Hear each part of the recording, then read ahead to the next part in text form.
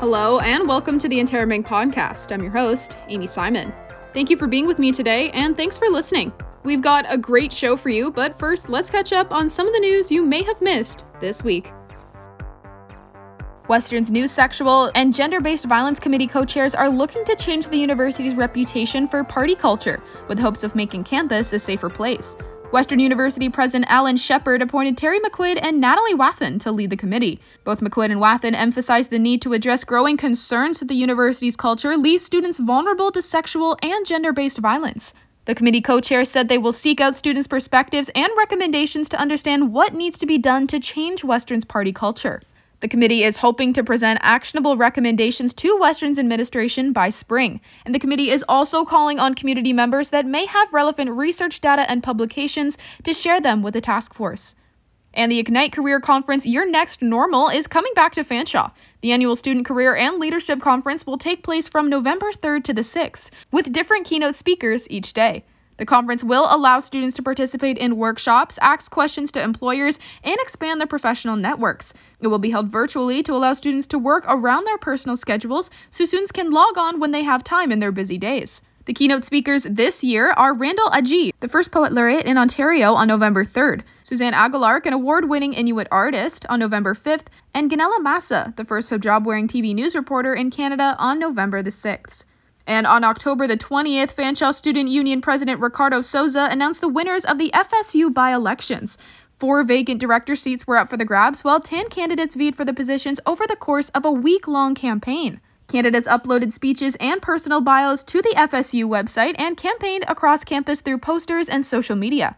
After all the votes were tallied, Souza revealed that the 4 new FSU directors will be 4th-year Bachelor of Commerce Digital Marketing student Caddy DeKelver, Baking and Pastry Arts Management student and FSU class representative Barbara Berger, Business Management student Anna Nelson, and Supply Chain Management and Logistics graduate student Parkar Kapoor. Nearly 1,100 students voted in the by-elections, which was held via Fanshawe Online from October the 18th to the 20th, ending at 2 p.m. The margin of votes between the 4th-place candidate and the 5th-place candidate were just by 11.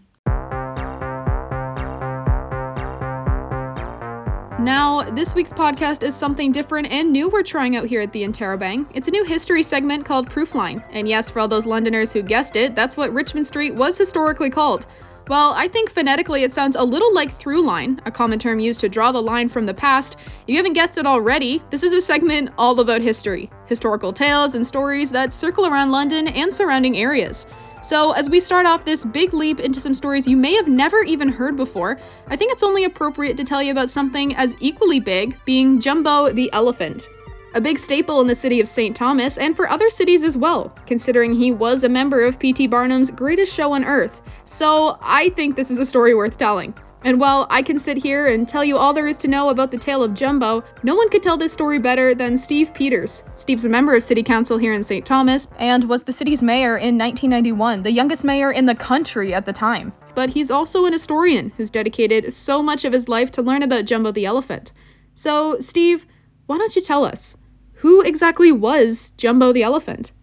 Well, I'm going to start with this comment, in that anytime I talk about Jumbo, it brings up a lot of controversy. And mainly because we've learned a lot about elephants, and we've learned that elephants shouldn't be part of a circus. Elephants really should not be part of captivity in any way, shape, or form. And it's a tender subject with a lot of people. So I've always been sort of cautious of how I tell the story, and having to get the point across that was then and this is now. And the way things were approached, 135 years ago, we look at things through a bit of a different lens. This very spot where we sit and record from right now, I had David Suzuki here at the house, who was doing a story on Jumbo for one of his nature things shows. And we had a good chat about, just how people's attitudes have changed towards animals in captivity, and that, the approach that we take today is a lot different. And so I sort of qualify my comments in that regard, and that we need to remember that the times were different. As far as Jumbo was concerned, Jumbo was born in Africa. We're not sure exactly where. We think it might have been Ethiopia, but he was captured at a very young age. there was quite a trade in live animals. There was quite an interest in Europe. That was the development of zoos in Europe at the time. And Jumbo was captured by by animal traders and was taken to the Paris Zoo. We believe Jumbo was born about 1861, and he arrived in the Paris Zoo not too long afterwards. And he was not really a big attraction. And I think the other thing to remember about elephants in captivity is that predominantly elephants in captivity have been Asian elephants. An Asian elephant is a much easier elephant to train and to sort of domesticate versus an African elephant. The African elephant has and continues to retain more of its sort of wild side. And so Jumbo arrived in the Paris Zoo. We don't know if he was named Jumbo at the time. And he was in the Paris Zoo until 1865. And then in 1865, Jumbo was traded for a rhinoceros and left the Paris Zoo and went to the London Zoological Gardens. I'm just going to stop a little bit and just comment on sort of the origin of the name Jumbo, because we really don't know. Certainly in today's vocabulary, it's become synonymous with anything big. Jumbo jet, Jumbotron, Jumbo hot dog, and we can go on down the list of. And I think anybody today, even from St. Thomas, Jumbo Joe Thornton, our famous local hockey player, known as Jumbo Joe. And so it's become sort of attached with anything big. But the origin of the name is sort of a mystery. We know that through documentation that there was an Indian Hindu god named Numbo Jumbo. And Numbo Jumbo, when you see images of Numbo Jumbo, is shown as this Hindu god as a very large figure, a figure towering over anyone else around him. And those images first start to appear in the 1720s. As far as Jumbo is concerned, the first reference to the word Jumbo appears in the Oxford Dictionary in 1820, and it's described as something that is clumsy, which may very well have meant what Jumbo was later on. So there's the origins of the name are sort of clouded in history, but it appears, though, that the name was around longer than Jumbo was. So Jumbo arrives at the London Zoo in 1865, and he's just really this scrawny little runt. There's these images of Jumbo, the small elephant, and immediately after his arrival, Jumbo's put in charge of a keeper by the name of Matthew Scott. And Matthew Scott virtually spends the rest of his own life with Jumbo. He's with Jumbo from 1865 until Jumbo's death in 1885. And Matthew Scott was assigned as Jumbo's keeper. And Matthew Scott, we hear a lot about dog whisperers. In some ways, Matthew Scott may very well have been an early form of an animal whisperer, because Jumbo and Matthew Scott had this really unique bond of friendship. Even years later, when they traveled in the circus, Scott and Jumbo lived together. Jumbo had a special train car that he traveled in, and Matthew Scott slept in a bunk with Jumbo. I'll come back to a little more to Matthew Scott, but there was this really unique bond with the two. While Jumbo was at the London Zoo, he really started to grow. And part of that they attribute to Jumbo had a real sweet tooth, and he liked sweet buns.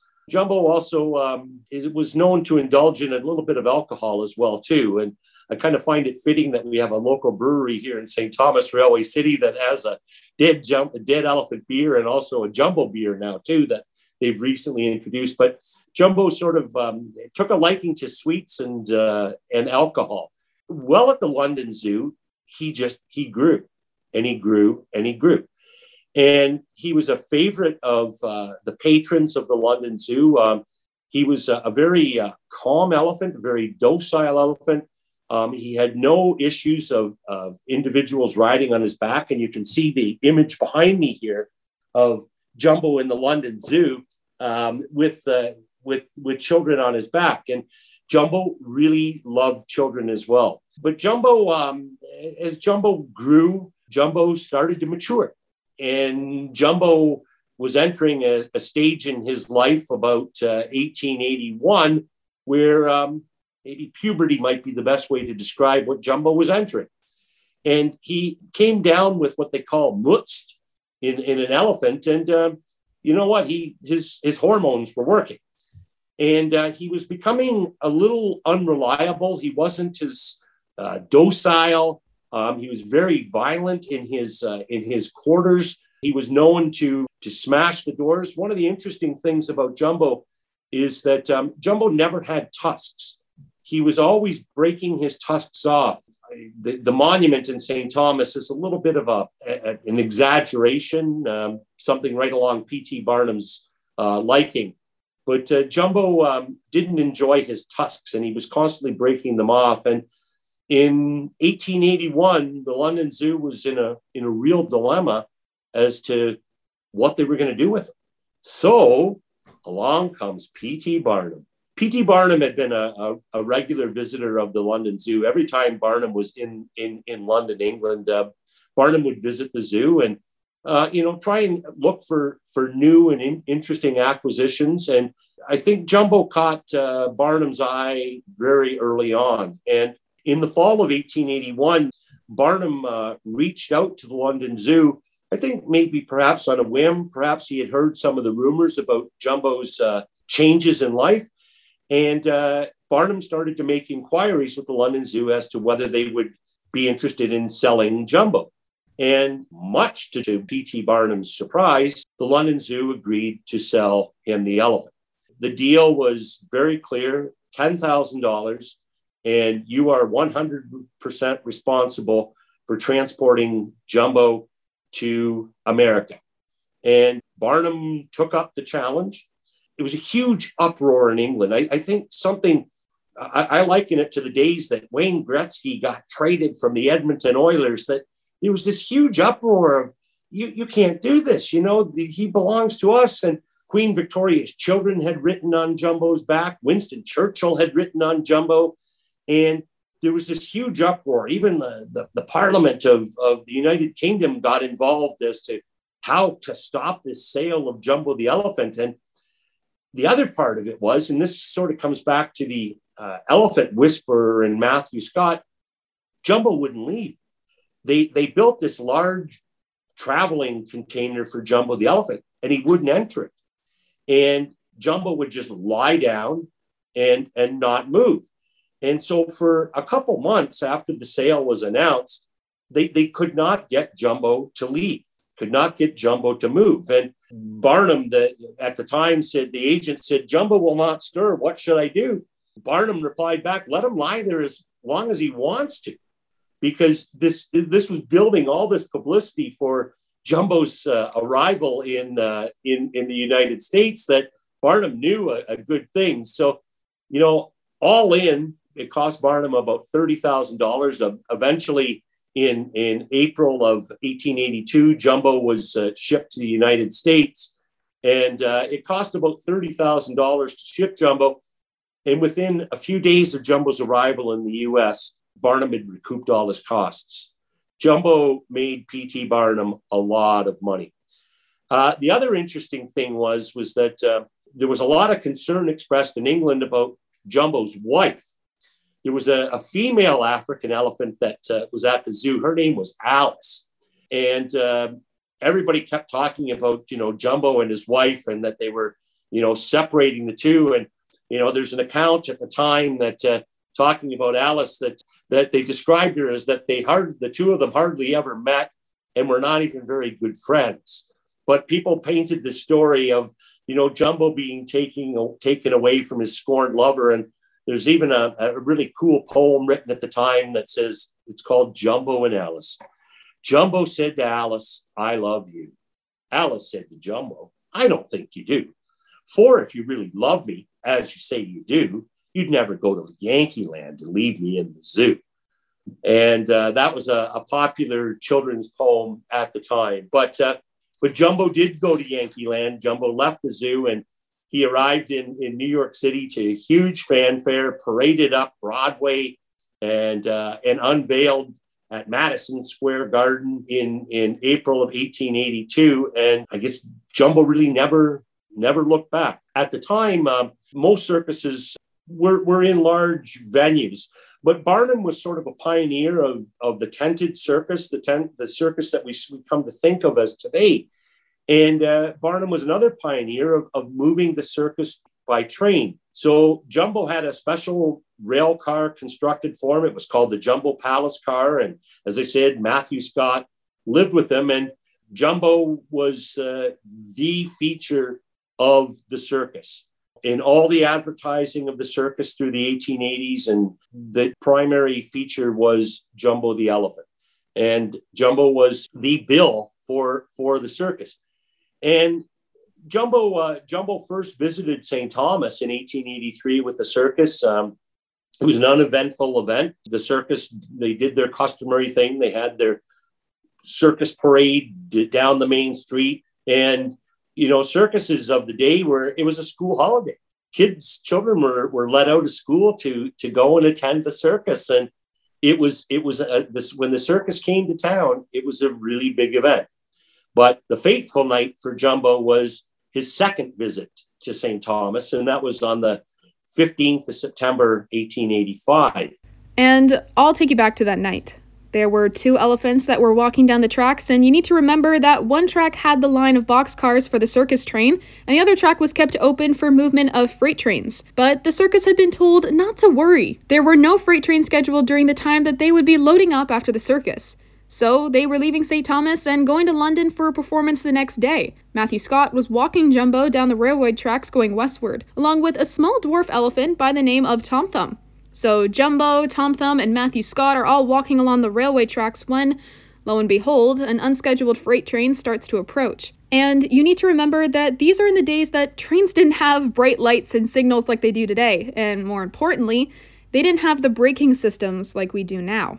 So the freight train, number 88, under the engineership of Billy Burnett, was proceeding westbound into St. Thomas, unbeknownst of the large elephant, small elephant, and trainer who were walking along the tracks. As they started to get closer, Billy Burnett, the engineer, noticed the elephants on the track when he caught the shadow of Jumbo in the distance. And all Burnett could do was whistle for the brakes.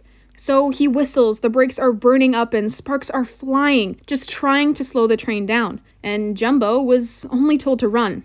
Jumbo can't go to his left because there's a line of boxcars, and he can't go to his right because there's a huge ditch. So all Jumbo could do was keep running straight. First and foremost, however, the little elephant Tom Thumb gets hit, and he's thrown into the ditch, and he ends up with a broken leg.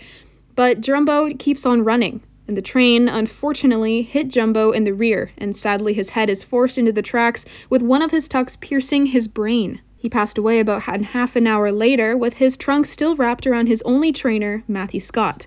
It must have been quite a sight to see, and P.T. Barnum, ever the exploiter of any incident, later on changed the story to say that Jumbo saw this iron horse coming down the tracks, and he saved his little friend Tom Thumb by picking him up with his trunk and throwing him into the ditch, and charged the train head-on, knocking it off its tracks. And while the train did get knocked off its tracks, it wasn't in the way that Barnum had described. And Matthew Scott, he wept like a baby. Even when you look at some of the old photographs that were taken the day after Jumbo died, you can see the sadness in his eyes. There are kids in the background smiling around the elephant, but Matthew didn't. It was undeniable the connection the two of them had. But Steve, as we go back to you, how would you describe this connection? Well, I think one of the things is that Matthew Scott was not threatened by Jumbo. There's a lot of horror stories of elephants and how they're treated in zoos and in circuses, what they call the bull hook. And Scott treated Jumbo in a very different way. Scott also convinced the management of the zoo that this was a special attraction, and that, where a lot of animals may not have had the best of quarters, the best of food, Jumbo had the best of the best. They actually built a special elephant house for Jumbo in 1869. Jumbo never was deprived in any way of food or treats. As well, Scott made a little money on the side of Jumbo with, by, I think, pocketing a few dollars. But he also allowed Jumbo to enjoy these treats that the children would bring, the buns and the biscuits and even other things that Jumbo probably ate inadvertently. There's the local museum has a number of items that were were found in Jumbo's stomach after his death, that coins and little carved trinkets and things that Jumbo was obviously consuming other things. Scott was not married. Scott had no family. And it was like a brother. I don't know. I look at it in a lot of ways. It was a brother to brother relationship, an odd relationship, but it was one of mutual respect for one another. And that's where I go back to where Jumbo wouldn't leave. I think Scott realized that he was because the crowds that were showing up at the London Zoo to get this final ride on Jumbo, I think Scott was probably making a fair chunk of money on the side. But it wasn't money. It was just an uncanny early human to animal relationship. And, maybe in a lot of ways how we are attracted to dogs and cats today. Wow. And yeah, that was something I wanted to talk about as well was what Matthew Scott did after the fact. Because I know with the circus, like you said, they kind of moved on. They had to go to the next thing. But I didn't know that he kind of stayed and oversee that process. That's pretty interesting. And I guess it goes to what we talked about before with him, that kind of odd brother relationship. It kind of just highlights that connection the two of them had.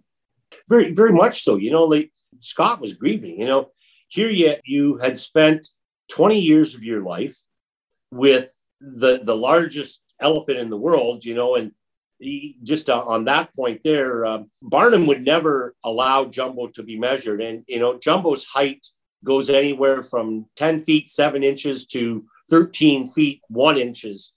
And his weight is all over the board. But sort of the common accepted fact is Jumbo weighed about 7 imperial tons and was about 11.5 feet high. So Jumbo was big. The other interesting thing about Jumbo was what's called a 4-toed African elephant. Most African elephants are 3 toes in the front, 4 in the back. Jumbo was a 3-toed African elephant, 3 in the front, 3 in the back, which was kind of unusual. But after Jumbo died, Barnum had made arrangements with a taxidermist by the name of Henry Ward from Rochester, New York, to preserve Jumbo. The circus had its like sideshow always, and there was a lot of stuffed animals in the sideshow. And Barnum recognized and actually had recognized many years before, he had written to Ward saying, look, if goodness forbid if something were ever to happen to Jumbo, I need you to be summoned immediately. And Ward was summoned immediately. He arrived the next day from Rochester, New York, and engaged a group of local butchers to oversee the beginning of the taxidermy process of Jumbo. Again, Scott overseeing every bit of this.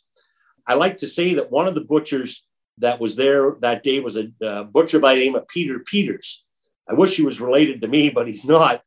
But Peter Peters was one of the butchers. Another one of the butchers described the process of the taxidermy work of understanding what Jonas felt like when he was inside the whale, because this was one mammoth task. Because, very soon after the accident, the locomotive had been derailed, its bell knocked off, and this elephant was lying on the tracks. So they had to bring in this gang of railway crew to roll Jumbo off the tracks, and they rolled him off the tracks. And then the next day, Ward began his process of the taxidermy, where the skin was removed, the bones were removed, and then they had Jumbo was cremated. Kind of ironic in some ways that Jumbo was cremated, because Billy Burnup, the engineer that killed Jumbo, Burnup later died in 1906 in the great earthquake of San Francisco. And when they recovered his body, they sent it back to St. Thomas, but they sent him back to St. Thomas cremated.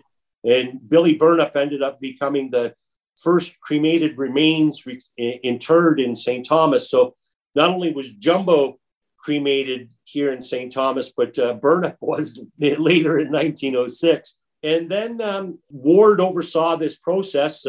The skin was pickled by a local packing company, and the bones were moved, and the remains of Jumbo were shipped to Rochester, New York, to Ward's taxidermy studio, where Jumbo was then stuffed and his bones were mounted.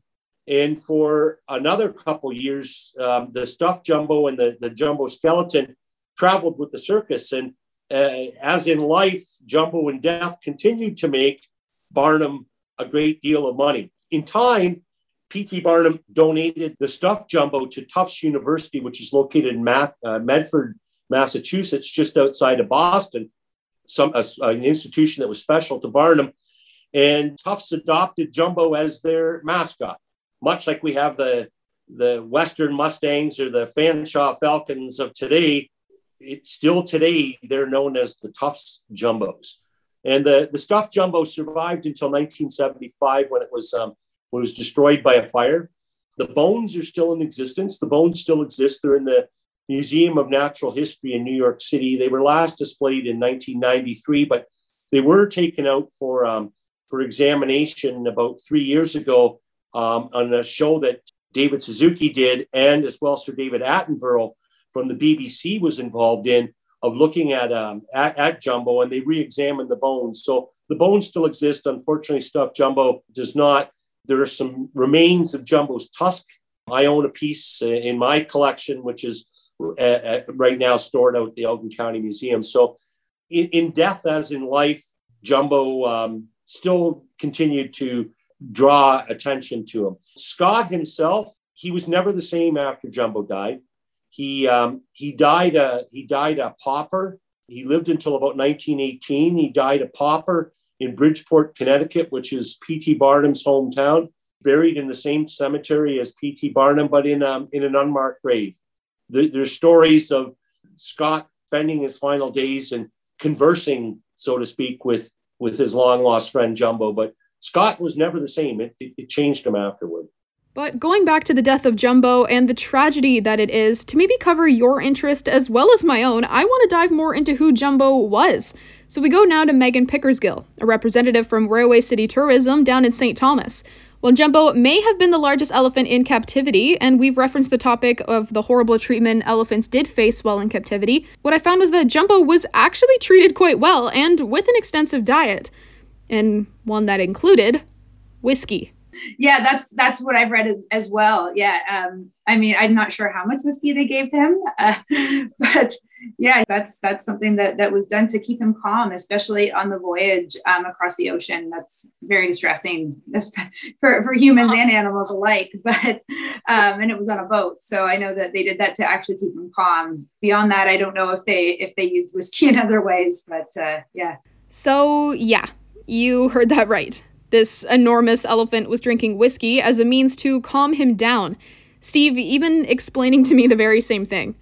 But as we wrap up the enormous tale of Jumbo the elephant, pun intended, what should we take away from his story, Megan? Me personally, the main takeaway that I like to see is just, understanding his story in a deeper way than just this is a giant elephant on the side of the road kind of thing. It's like, yes, it is, but why? And understanding that story, understanding what he went through, that maybe it wasn't an easy life and it did end tragically, but the impact that he had culturally on like the entire world was huge, and how his story has persisted for over 100 years now. And, I think that it's a story worth telling. And that's what I'd like people to take away, is just understanding about his life, I guess. And what about you, Steve? What do you think we should take away from Jumbo the elephant? I think there were a lot of stories that probably came out about Jumbo, whether it was Jumbo charging the train to save the elephant, or, Barnum putting a huge insurance price on his head, the stories of Jumbo having tuberculosis, Jumbo being an alcoholic. I think the one interesting thing that I noted in watching both Suzuki's and Attenborough's shows were the damage to Jumbo's bones and his legs. And, the elephant, climbing up and down into a car and being paraded around like he was, that was cruelty. That was animal cruelty. It was interesting. I went with some friends to the Ringling Brothers Barnum and Bailey Circus made a conscious decision about 5 years ago that they were no longer going to keep elephants in their show.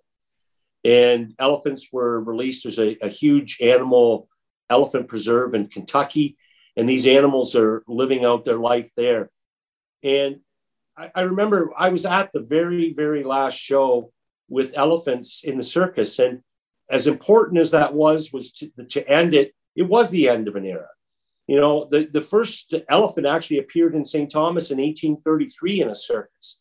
You know, elephants had been part of a circus for a long time. They were a unique animal, an animal that most people would never have a chance to see in their lives. And, you know, I think if I gained anything from listening to David Suzuki and David Attenborough was that we have changed in society, and we have changed at how we view how we treat animals. And, you know, and as I said in the beginning and say now, that what we know now versus what we know then is totally different. And, you know, there can be all kinds of theories of Jumbo's death.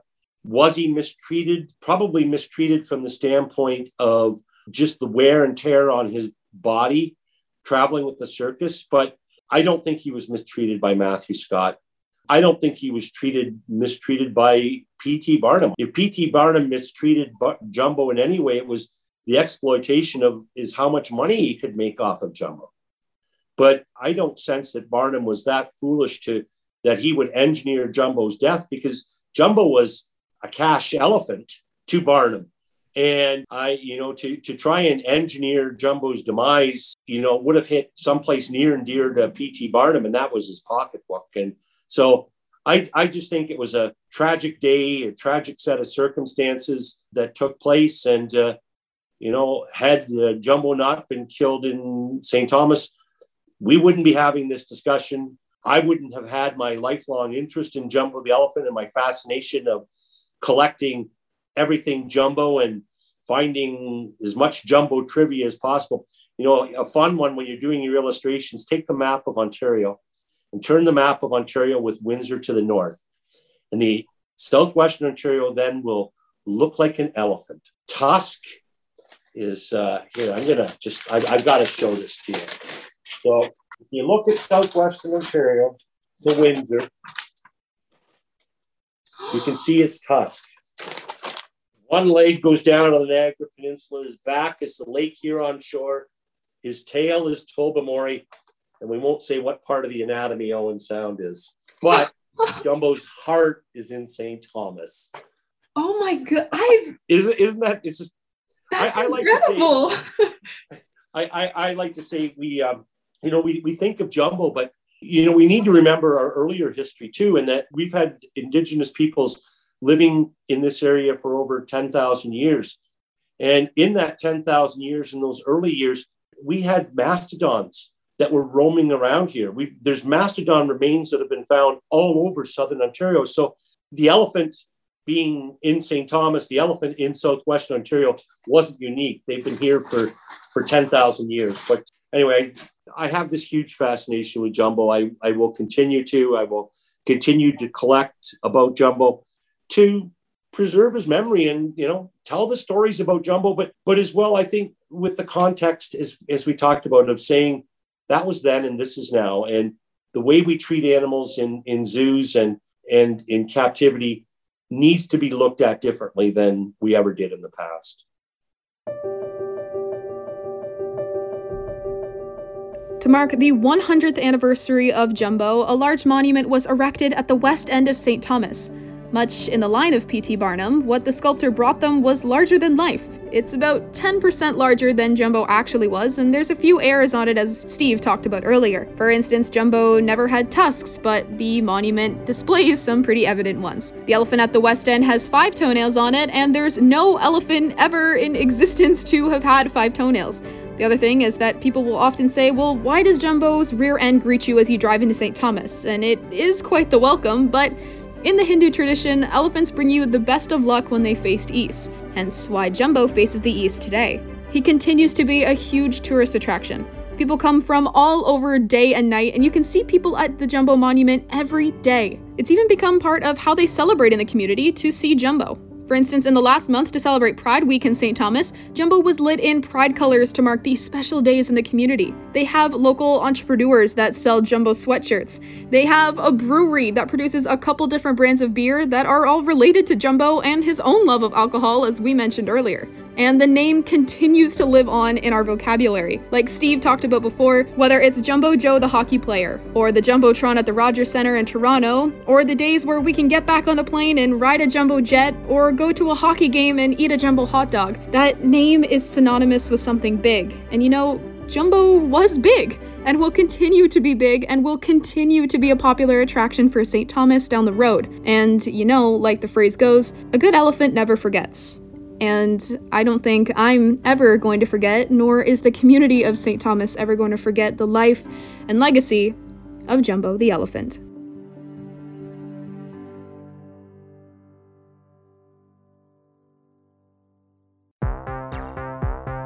Thank you for listening to another episode of the Interrobang podcast. You can catch up with every episode on Google Play, Apple Music, and Spotify. Make sure you subscribe to our newsletter to keep up with all things Fanshawe.